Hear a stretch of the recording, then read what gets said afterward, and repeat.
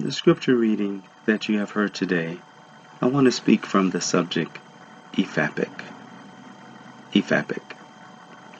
Will you please bow with me for a word of prayer? May the words of my mouth and the meditation of all our hearts together be acceptable in your sight, O Lord, our rock, our strength, and our Redeemer in whom we trust. Amen. There's a scene in a movie, Norbit, starring Eddie Murphy, where the kids are preparing to play a game of kickball and teams are being chosen. As you can imagine, the best players were chosen first. As the scene continues, there are only two players left. Norbit, who is a scrawny, geeky-looking kid with large bifocal glasses, and another kid, who is in a neck-supported contraption who obviously couldn't physically contribute well to either team. The captain was looking at both of them, trying to choose between the two and not really wanting to choose Norbit. One could imagine how Norbit and the other kid felt, being the last two players to be chosen. It was not until Reshbusha, Norbit's burly, bully girlfriend, who comes to stand behind him in the background and stares at the captain, an honor, although under pressure. Have any of you ever experienced this at some point in your life? Being the last person chosen for something and feeling less than? It's not a good feeling, nor a confidence booster. In our text today, there were people in the church at Corinth that were perpetuating this type of behavior that Norbit and the other kid experienced. While the church at Corinth was known as a gifted community, there were many issues, and Paul, their pastor, had to straightforwardly address them. There were members who misconstrued the manifestation of the Holy Spirit's working and moving within the community. Paul was distressed that the congregation was rent with schism. Part of the divisiveness was on socioeconomic grounds, as seen not only in richer persons taking others to court, but also in the way the Lord's Supper was being abused. The location of the community posed a challenge, as it was located in one of the largest and most important cities in Greece, which brought members from all over the world. The path to membership posed another challenge. There were those who became Christians through the Messianic path, meaning Jews who converted to Christianity. There were those who became Christians through the Hellenistic path, meaning they were Gentiles. Each brought with them their own cultural experiences, norms, practices, and belief system. They were putting these against one another, all in the name of Christ. Their backgrounds were different. Their incomes were different. Their beliefs were different. They were allowing these differences to divide the church. They were dealing with competition, pride, differences in theology, sexual morality, lawsuits, marriage and singleness, food offered to idols, and worship styles. In addition to this, members with certain spiritual gifts had high esteem of themselves and made others feel inferior or less than spiritual with their own gifts. As you can see, it was a very diverse Christian community, and many of them felt diversity of people was the problem. There were just too many kinds of people with differing backgrounds and opinions in the church. For Paul, diversity of people was not the problem. The problem was how people treated one another and their misunderstanding of what it meant to be a Christian community. In essence, they struggled with understanding and embracing Ephaphic. This disunity within the church was a thorn in Paul's and would be any pastor's side. It had to be addressed. In an effort to try and unify the church and bring harmony among the diversity of members, Paul addressed the community using an illustration and metaphor in which all could relate: the human body. When we consider the makeup of the human body, its several parts are quite unique, and yet all belong to the same organic entity. One would expect Paul to say, so it is with the church, but he says, so it is with Christ. The church, in a real sense, is the mystical body of Christ. He didn't mean to say it was like a body. It is the body of Christ. Paul knew this would strike a chord in the Corinthians' minds because their focus on the body was very prominent in their culture, but it was a self-centered focus. What Paul does in this text is very clever. He captures their attention with an enticing subject matter in which all can relate, and then challenges them to understand and wrestle with how the body functions with individual parts working together. This was to cause them to focus on their own individual lives, playing a part in the greater whole. Paul's message was that we are all in this together as the body of Christ. Paul challenged the Greeks and Jews and representatives of many other heritages who were members of the church to find their unity in Christ, because they were all baptized by the one Spirit into one body. This unity of Christ transcends all race or nationalism or differences of status. This community is to be a place where everyone is invited, everyone is of value, and all are made to feel welcome. Each person is important just as the other.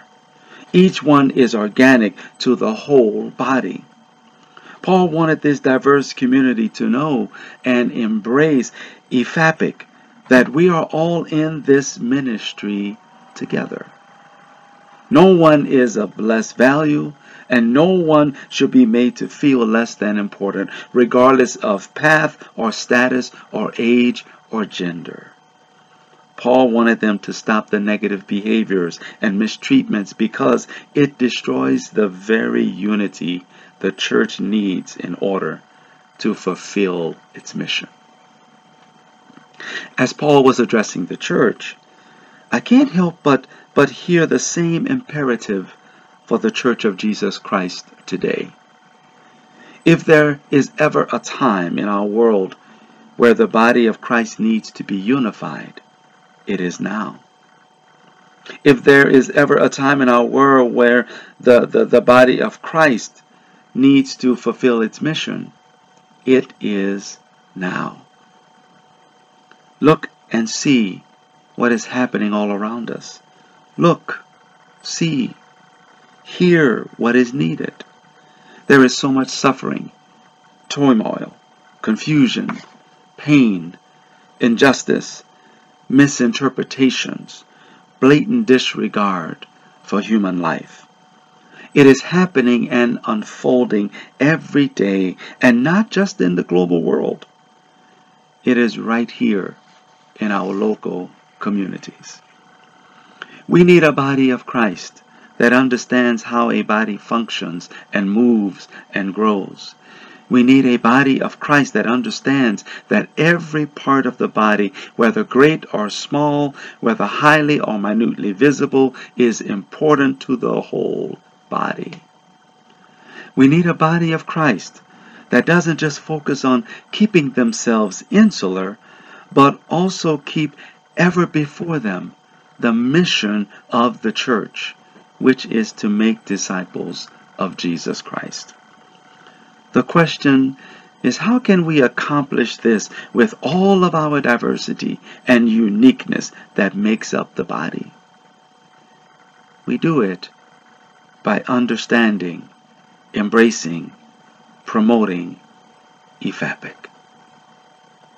We are the body of Christ as a whole and individual members of it at the same time. All of us bring something to the table, and all of us have something to offer the body of Christ. How do we celebrate this and not create or allow discord to happen from external influences? How do we celebrate this and not create or allow discord to happen from internal influences? What Paul was doing in this letter was to help the church understand who they were and how they were to be different, becoming a model for living in the world. It was a tall order to undertake with all the different personalities. But if the church could really understand their purpose, their mission, their vision, then EFAPIC would be the unifying factor. There is one other point that Paul addresses with the community that speaks to the underlying issue around diversity within the church. Paul says it a few times, that God so arranged the body. In other words, the body of Christ is God's spiritual design for its nature, for how it functions, and even its mission in the world. It's designed and arranged by God. I believe so many people have glossed over this and continue to gloss over this. Could it be that people are a part of the body of Christ because of God's design? Yes, God calls people to be a part of the body of Christ. And God calls people to different functions within the body of Christ. Look at the text. God so arranged the body to fulfill its mission, its purpose, and God's vision.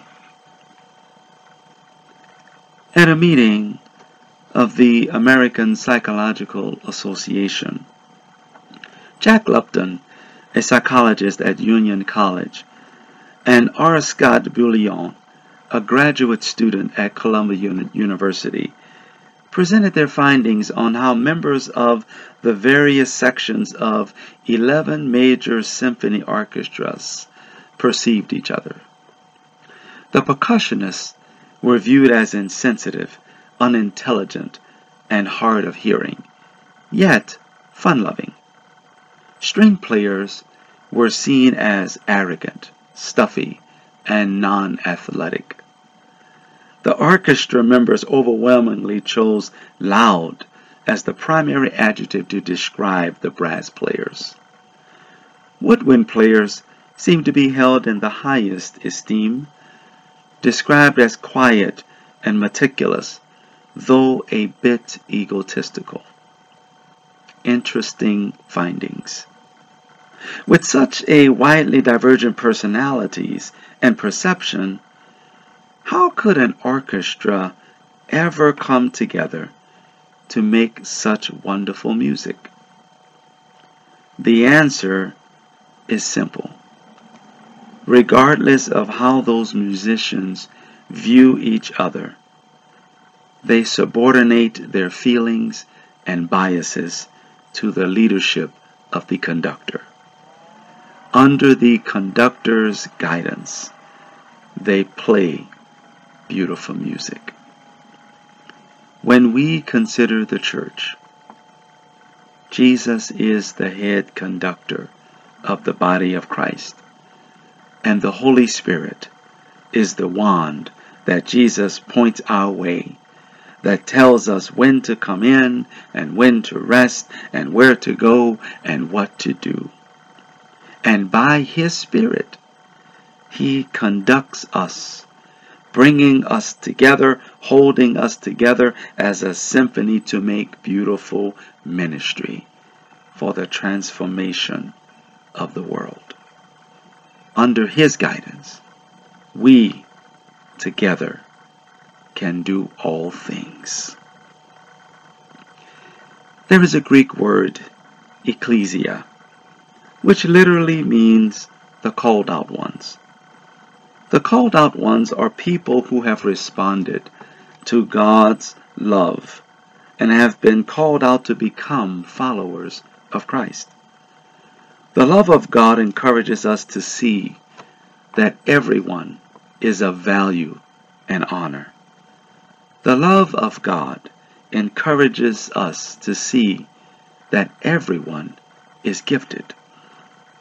The love of God encourages us to tell the world and even remind ourselves of Ephapik. Ephapik. Well, you've been waiting for quite some time to understand what this word really means. Ephapik is an acronym for every person has a place, a purpose in Christ. Every person has a place and purpose in Christ. Ephapik. How can we help each other? How can we help the church at large understand, embrace, and promote this as we fulfill the mission of the church? Ephapik. So may this be, here and now and forever. In the name of the Father, and of the Son, and of the Holy Spirit.